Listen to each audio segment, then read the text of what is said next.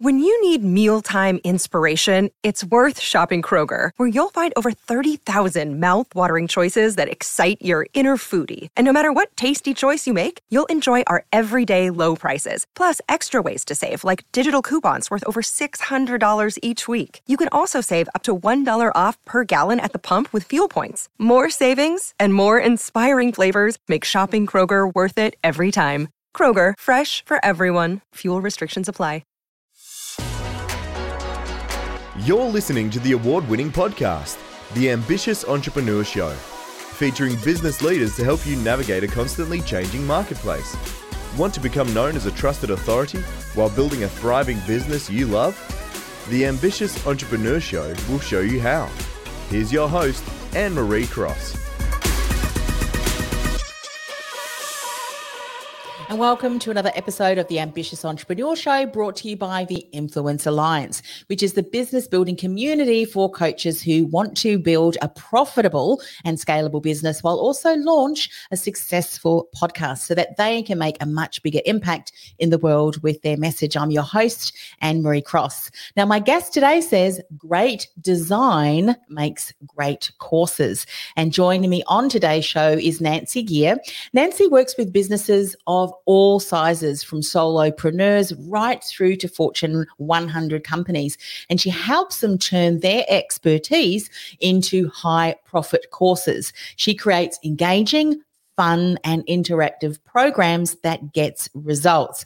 Now, on today's show, Nancy is going to share some strategies to create online learning that your customers will want to buy and actually finish. She's going to talk about tips to design effective, evergreen and live online courses, as well as an approach to selecting some high profit topics. And I'm sure much, much more. Welcome to the show, Nancy.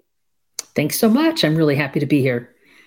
And I know a lot of coaches and consultants over the last couple of years who may have been doing a lot of face-to-face delivery, and even organizations are now recognizing that their expertise that has been developed over, for many people, decades, are now able to be taught to others who are looking for a solution, an answer that these individuals or organizations have developed and then can share.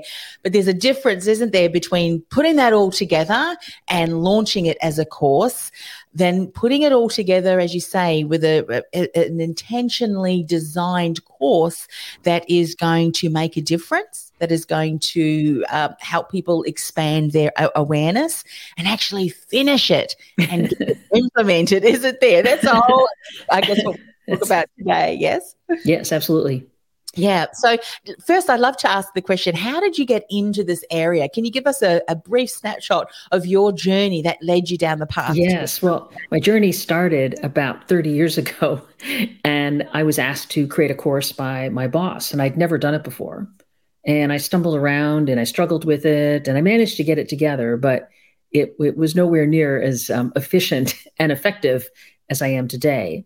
And what happened to me along the way is I had an opportunity to work for a company that's whole business was course creation. And I was brought in with a cohort of people, and I was able to do the work, get regular feedback on my work. So I had a lot of great coaching on the job. And they also arranged for us to participate in a graduate program. So I got an advanced degree in instructional design. Those three components all together really made a difference in my career and getting me solid in what is known as instructional design, which is a specific methodology for creating courses.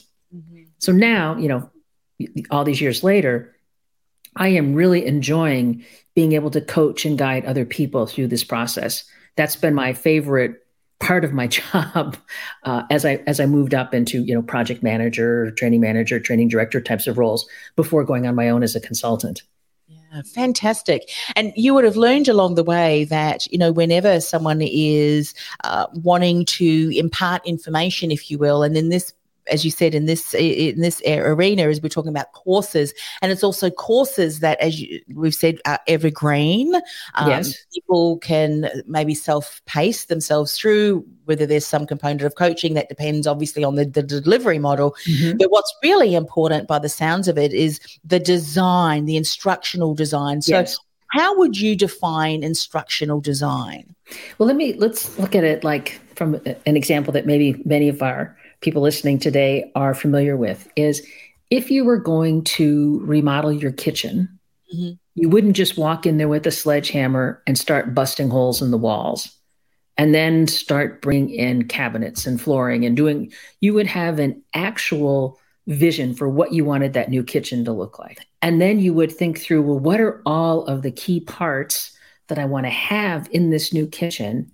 And what is the logical way that I need to put it all together to get to that vision of what that new kitchen is going to be like? So when people are thinking about designing a course, they want to begin with the end in mind. What's the transformation?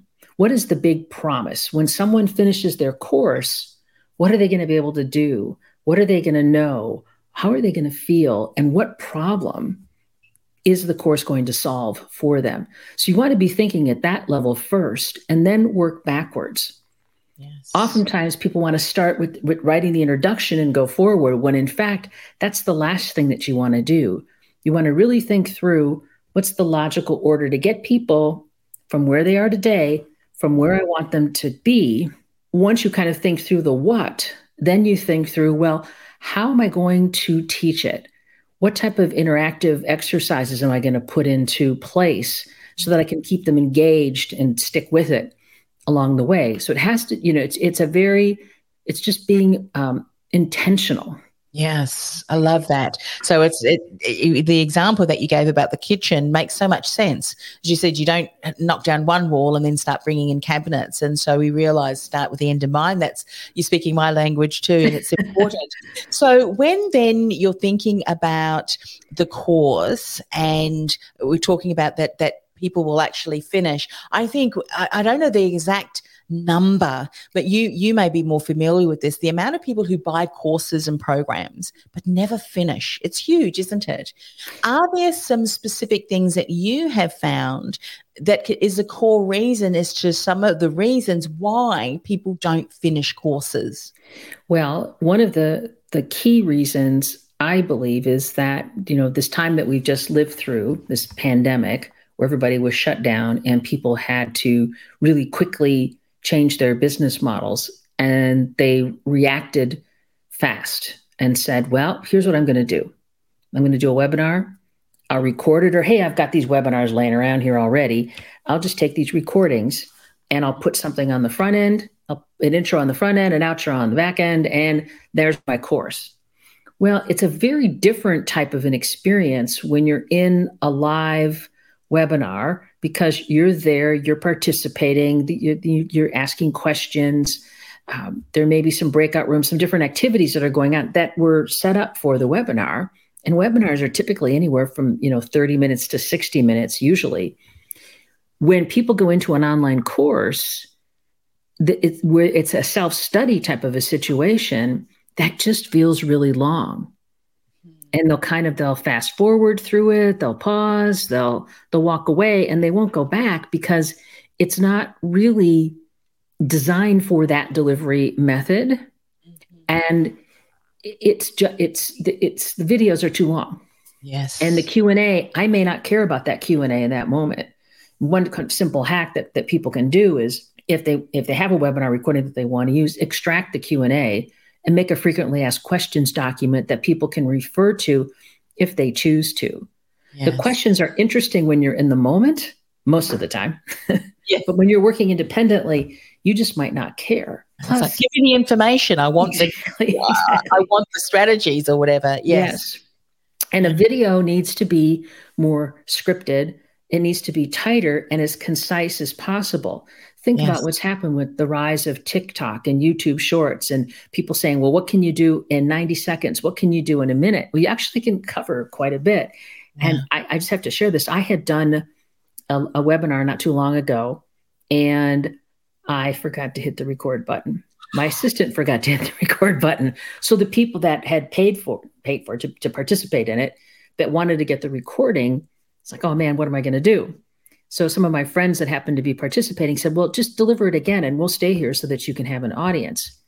When I delivered it the second time, I delivered all of the core content in half the time. Wow. And I thought, wow, this is very telling to me, because there weren't questions. I didn't go off on a tangent. I had my script, I had my notes, and I just went right through it and delivered it. And I thought that was a very good teachable moment for me. I was able to build it into the program. Hey, like maybe they think I did it on purpose, but it proved a really clear point that, when we're watching something and it's self-studied, it has to be short, snappy. You've got to make transitions from a video to an activity. And that's where you lose people along the way. People just get bored. They get busy, they move on to something else, and they don't go back. Yeah. Great tip there, because, there could be some great content in there, but the way in which we're delivering it, that content is losing, people's attention. And one of the things, and I don't know if this is another saying that there's already out there, so I'm borrowing it, but I call it layered learning, because sometimes, we need to hear a few things first before another teaching, and having a break in between that, so that point is in maybe 3 or 4 minutes. Then we layer a next learning over the top of that. We give them an activity to do or something in between.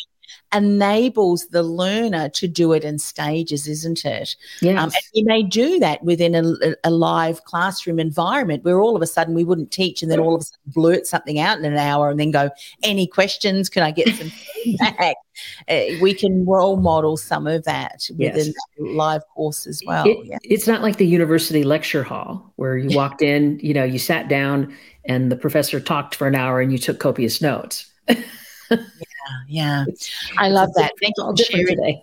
So when you're talking about, let's have a look then at, firstly, let me ask, are there some other tips you want to share around creating courses where customers will want to invest in these courses and then actually finish? What are some tips, additional tips that you can share there? Yes. One key way to approach it is look at it from the perspective of what would it look like as an evergreen course, even though the first way you deliver it might be in a webinar. A simple hack for people, because you may have a really usable recording. If you plan it, you deliver your content, pause, smile, then move, and then if take any questions, and pause in that Q&A block, and then go into the next segment and just repeat that cycle. And by putting in those strategic breakpoints, you've got video that's more likely to be usable. And so if you really think about being more, I don't want to say you're close to scripted, but yet you've got then a first generation of your online course, because it's easy to edit, it's easy to break up, it's easy to put in then the activities that will work for the evergreen audience. You can always then later on just re-record the whole thing and swap out the video components. It's kind of the beauty of working in this space, is that because we're delivering it online, we can keep changing out the content to keep it fresh. Yes.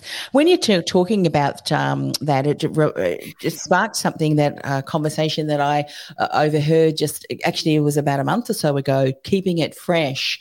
When you're thinking about a course, how often should you consider revisiting it? I mean, obviously you're not wanting to record it if there's no new information, but Nancy, is there kind of a rule of thumb that you would say, look, maybe every couple of years, or what are you starting to see as it could be a good standard for us to maintain? A lot of it depends on how dynamic is the content.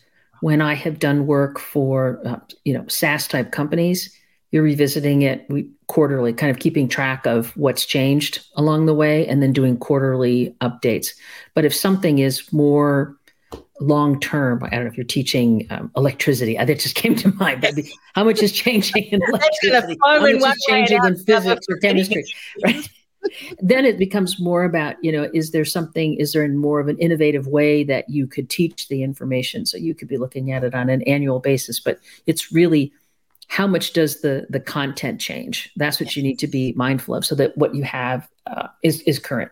Yeah. What do you think about, because I'm a very visual learner, and one of the things that I have noticed that I really appreciate is also having slides and words, because if it's just a talking head or someone teaching, I'm very distracted by a lot of the things that they're wearing, their background and all. I don't know, maybe that's just... What are they reading? Well, that's right. So when there's slides there as well that reconfirm some of those things, and I've got a workbook, I find that as a learner, that really helps me. So What do you think about a blend, doing a little bit of the talking head and then slides? What are you seeing is working really well? Well, I think it works really well to switch between on camera to slides, and have your slides be more visual and just keywords. And if you have a workbook or a worksheet for people to go through where you're pointing them to do something in the workbook, every time there's a shift between the camera shot, between having them do an activity, that creates interaction. And there are tools on the market now. I happen to be a Mac user, so I'm using something called Ecamm, which allows me to set up scenes. And I can't show it because I didn't come in with my Ecamm camera because I didn't know how it was going to work with StreamYard, because I haven't done much with StreamYard yet. But I have a Stream Deck, which is just this. I can show this little thing here. It's a keypad. Yeah. And what I do is each scene is a button on the keyboard, which then allows me to just very deftly move from me on camera to a PowerPoint slide, to sharing a screen, sharing a document, to a video clip, whatever I want to do. And it's very seamless. What I've discovered since I started using this is I can be on my slide and talk through the key points. Then if I want to take questions or add more information, I can go back to me being on camera, or then I can be making that, connection with the audience. Yes. And that's been a game changer for me. Amazing. Yeah, because I do one training every month for a group of my clients, and I did some screen sharing myself. But the tool that you've just mentioned, I've seen it being shared before, would be really wonderful, because then if you've got to take all and then you've got to stop and then you've got to do this, it can take a little bit of time. I mean, it's certainly worth it. Yes. But look at some of the tools that are available, the technologies that would help in the creation of putting that together. That's important. So you were saying every time a screen, it changes, or there's an activity, encouragement to do an activity, that changing of that continues to keep it fresh, that people's attention maintained. That keeps people engaged because, what's happening next? And also doing things like if you're going to be calling on people by name, if you're doing a live type of a Zoom, or if you're going to be called on by name, I got to pay attention because she might pick me. Yes. I got to be ready. There's nothing worse. I remember my name, Anne-Marie, is one of those very unusual names that unfortunately many teachers used to remember. So I would try and hide in the back of the room. Don't notice me, Anne-Marie. But I mean, obviously it made you stay alert, which is good. What about timing of, to say, for instance, you've got a course, there's obviously modules that you put in there. Is there a standard time frame that you say especially if a lot of people are doing more on learning, try not to make those videos, those little lesson videos, any longer than, 3 minutes, 5 minutes, 10 minutes? Is there a kind of a standard recommended? The window that people have been working in has been 5 to 8 minutes. Yeah. Now, having said that, there are some things, if you can say it in 2 minutes, say it in 2 minutes. So you want to be as concise as you can. I was looking at a course that I'm taking earlier today, and I just was noticing that the videos in this particular program range from anywhere from 2 minutes. There was one in there that was 15 minutes. I'm going to be very curious about how I'm going to respond to the 15-minute video since our attention spans are getting shorter. So you want to, the whole thing is be as concise as you can. If you're getting past that,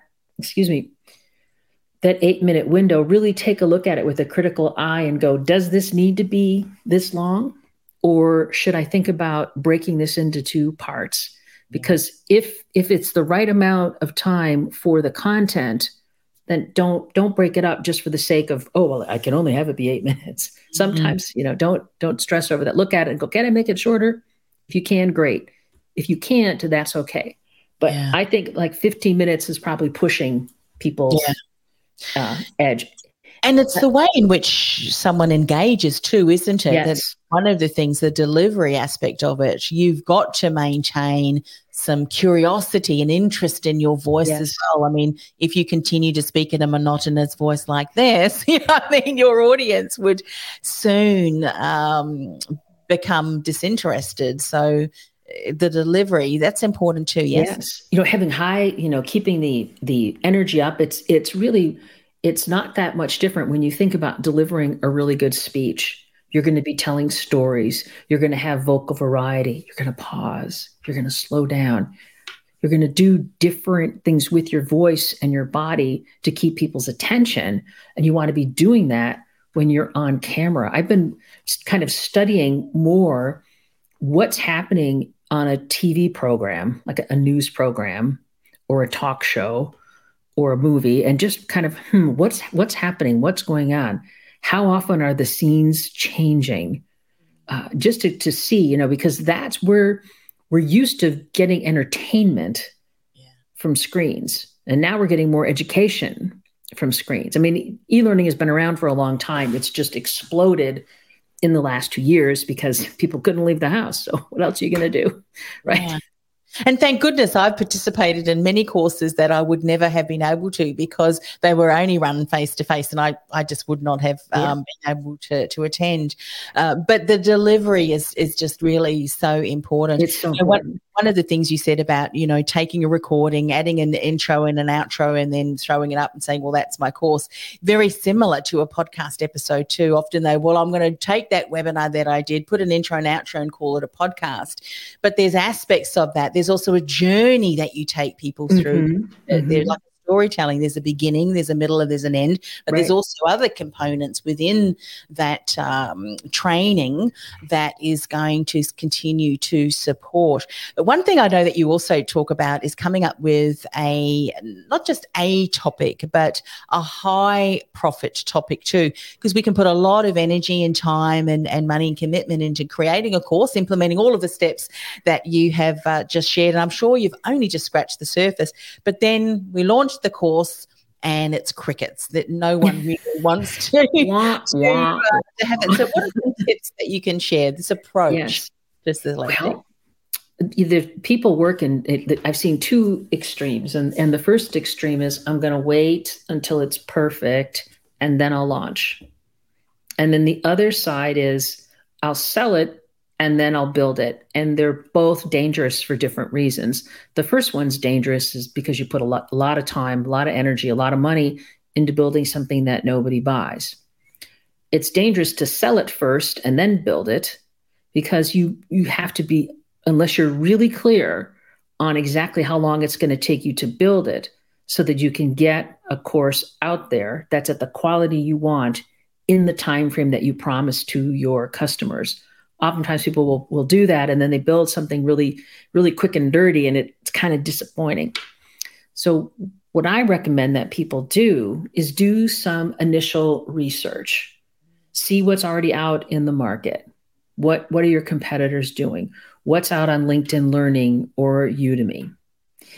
Take some time to do some interviews with your clients, run some focus groups, float your ideas past them, and see what they say. And if they give you, really good buying signals, and you can also, and it's also pre-selling to a certain extent, but you're going, this is what I'm thinking about doing.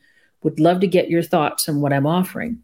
Because oftentimes when you do that, they will tell you something that you thought was like the best idea ever. They'll be like, yeah, not so much. And something you didn't consider, they'll go, that's what I want. And everything else in between. So not that everything you're going to come up with they're not going to want, because you should have a good chance of where your market is, but it'll help you dial in on what do they want to learn from you. Then after you do that research, then get in and start building. So, and this does not have to take forever. You can do this in a couple of weeks. So it's not like I'm saying you got to, extend your creation time, but it's just to be thoughtful on the front end, take some time to find out what really are the problems, what are they looking to learn, and then take action and start to build it out. Yeah. And the framework, I think what you mentioned, having some clear idea on the kind of topics that you would have in this course if you were to run it, as you said, to be able to get them from where they are to obviously the outcome that they're wanting.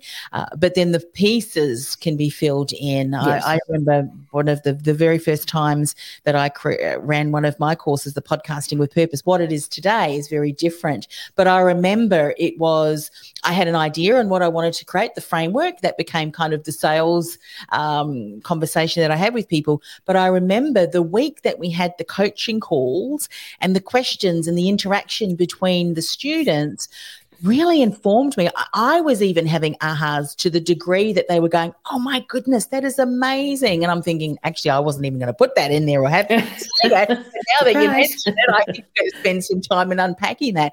It's incredible too, isn't it? The feedback that we get from our customers and even our community, as you said, start doing some interviews, can be exactly what we need to do, because that informs us. How many of us as coaches, consultants, service providers think, I think I need to do this, and go to your audience, go to your existing former customers, and they will often give you some wonderful advice and feedback as to what would be valuable. And it's a good opportunity to engage with people too in a different way. And outreach is always good, right? Yes. Something I would love to ask you, because I'm sure you hear this in your area. I know I hear it in mine. We're at Run Podcasts. There's so many podcasts, Anne-Marie, and I say to them, yeah, but there's only one story that you share, and the approach that you bring to the table, or to the microphone as you share your story. But Nancy, there are so many courses out there. Why wouldn't my course be any different? Share a little bit about that. Well, it's like you said, there's only one you, and people have a unique spin now on what they're offering. If you're going to just try to copy something else that's out there and do it in a way there's nothing unique about it or different, that you probably want to think twice and not get into the game. I have a client who does a lot of work in presentation skills training. She also is an actor, so she brings forward different characters in her work. So that makes taking a course on presentation skills different if you take it from Rebecca as opposed to someone else. I have another friend. She is a nurse, and she does leadership training and other work in the medical community, but she's also an actor. So she shows up as Florence Nightingale. Love it. I know some other people, they have a unique process. They've got a great methodology or an approach that is unique to them. So I'm going to teach you my approach. It's what I do. Nobody else does it quite like me. And that's the main thing to look at, is nobody does it quite like you. So you want to figure out the stories you tell are different. The way you engage with people is different. And if you think about, there's a lot of coaches that are tuning into this program. People resonate with coaches of how they connect. And so the people that you connect with are going to want to be in your community, and they're going to want to learn from you. Yeah, it's so true. And, often it's the journeys. I mean, you're speaking my language, Nancy. Everything that you've said is absolutely so true, because, why should you launch a course or create a course is because the way in which you bring it forward, the stories that you can wrap around it. And so often it's the stories that we share, the learnings that we've learned, and the systems and the steps, the methodologies, as you said, that we've been able to come up with to help us overcome some of the challenges is exactly what your ideal client is looking for. Mm-hmm. And often too, it can be a fresher breath air that the industry that you're in or the area that you're in needs as well. So why not you, and the way in which you bring that forward is so that someone will listen because of your approach and the style that you bring. Like the Florence Nightingale, no one else would teach it than just that way. Yeah. Yeah. So that's important. And it's often those things that we take for granted, such as what you just shared, those examples, that make such a difference into the attention and intention that our customers will finish the course. Yeah. Yeah, love it. Nancy, I'm sure that we have only just scratched the surface, as I said. So much more to consider. Oh, yes. You are certainly a person that can guide them through that. So if someone's been listening today, maybe they're at the beginning of, I've been thinking about doing something, or maybe they have launched a course before that has not quite worked and they want to do it the right way. You've got your website there, nancy.com. That's the best place for them to connect. And if they want to email me, it's just nancy@nancygeary.com. Yeah, fantastic. So what's on the horizon for you for the rest of the year? Just more continue to support people? Yes. You've got a new course, a program coming out? I have a 5-day challenge that's starting the week of May 16th, where I take people through some of the key elements about course creation. And then after that, I offer people to a group program that they can participate in. And I run the challenges every other month. The odd months of the year is when the challenges go. And I'm getting ready to put together a membership group. And that's just it's just up here right now. I'm hoping to launch that in June or July. And that will be a place that course creators can come, and we will talk about all things course creation, different ideas that you can implement. We'll get into the process. We'll get into some creative training techniques, and I'll bring in a lot of special guests that have expertise in different parts of the process, because it's really, going from idea to implementation. There's a whole lot to do along the way, and lots of great people for us all to learn from. Yeah. Including me. Yeah. So true. And by the way, I know that you said there was a certain date. So if someone is listening or watching this recording at a later date, as you've said, you run these regularly. And I'd imagine if they go to your website, nancygear.com, they can then find out of your upcoming 5-day challenge and then launch.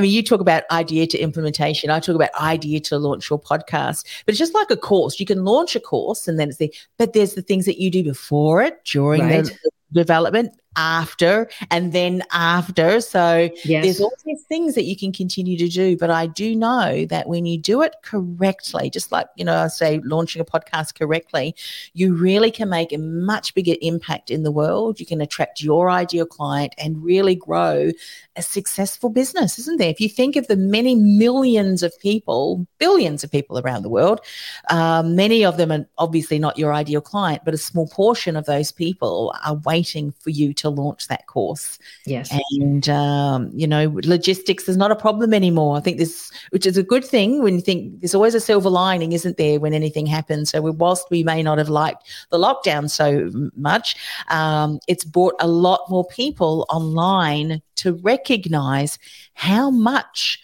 information and ability to connect with people around the world that you may never have met. Exactly. Our reach has grown. I mean, this week, the only continents I haven't spoken to people in are India and China. Oh, there you go. But otherwise, I hit South Africa, I hit Europe, and now with you, Australia. So, this probably would not have happened pre-pandemic. Yeah, I know. So there's a silver lining to every cloud, as they say, and it's certainly true. Well, thank you so much for sharing your knowledge and coming in, and certainly would recommend people connect if they're thinking about developing to be able to share that message and make a much bigger impact. And there goes my head of security. Being able to work from home. I had a person that was knocking on the door, and they did it twice, and I thought, well, the third time, I might just have to on big screen. That's the thing that we do when we work from home, isn't it? The beauty of being able to work from home. And that's all right. He's agreeing. Yep. Yes, she takes her role very seriously as head of security at Nancy Geary Associates. Yeah, terrific. Well, thanks once again for coming on the show. You're very welcome. It's been my pleasure. This podcast is brought to you by theinfluencealliance.com. Want to influence real change with your message by becoming known as a trusted authority in your industry while building a sustainable and scalable business you love? Find out how by accessing our free podcast series at www.theinfluencealliance.com/podcast series. That's theinfluencealliance.com/podcast series. This podcast is a part of the C-Suite Radio Network. For more top business podcasts, visit c-suiteradio.com.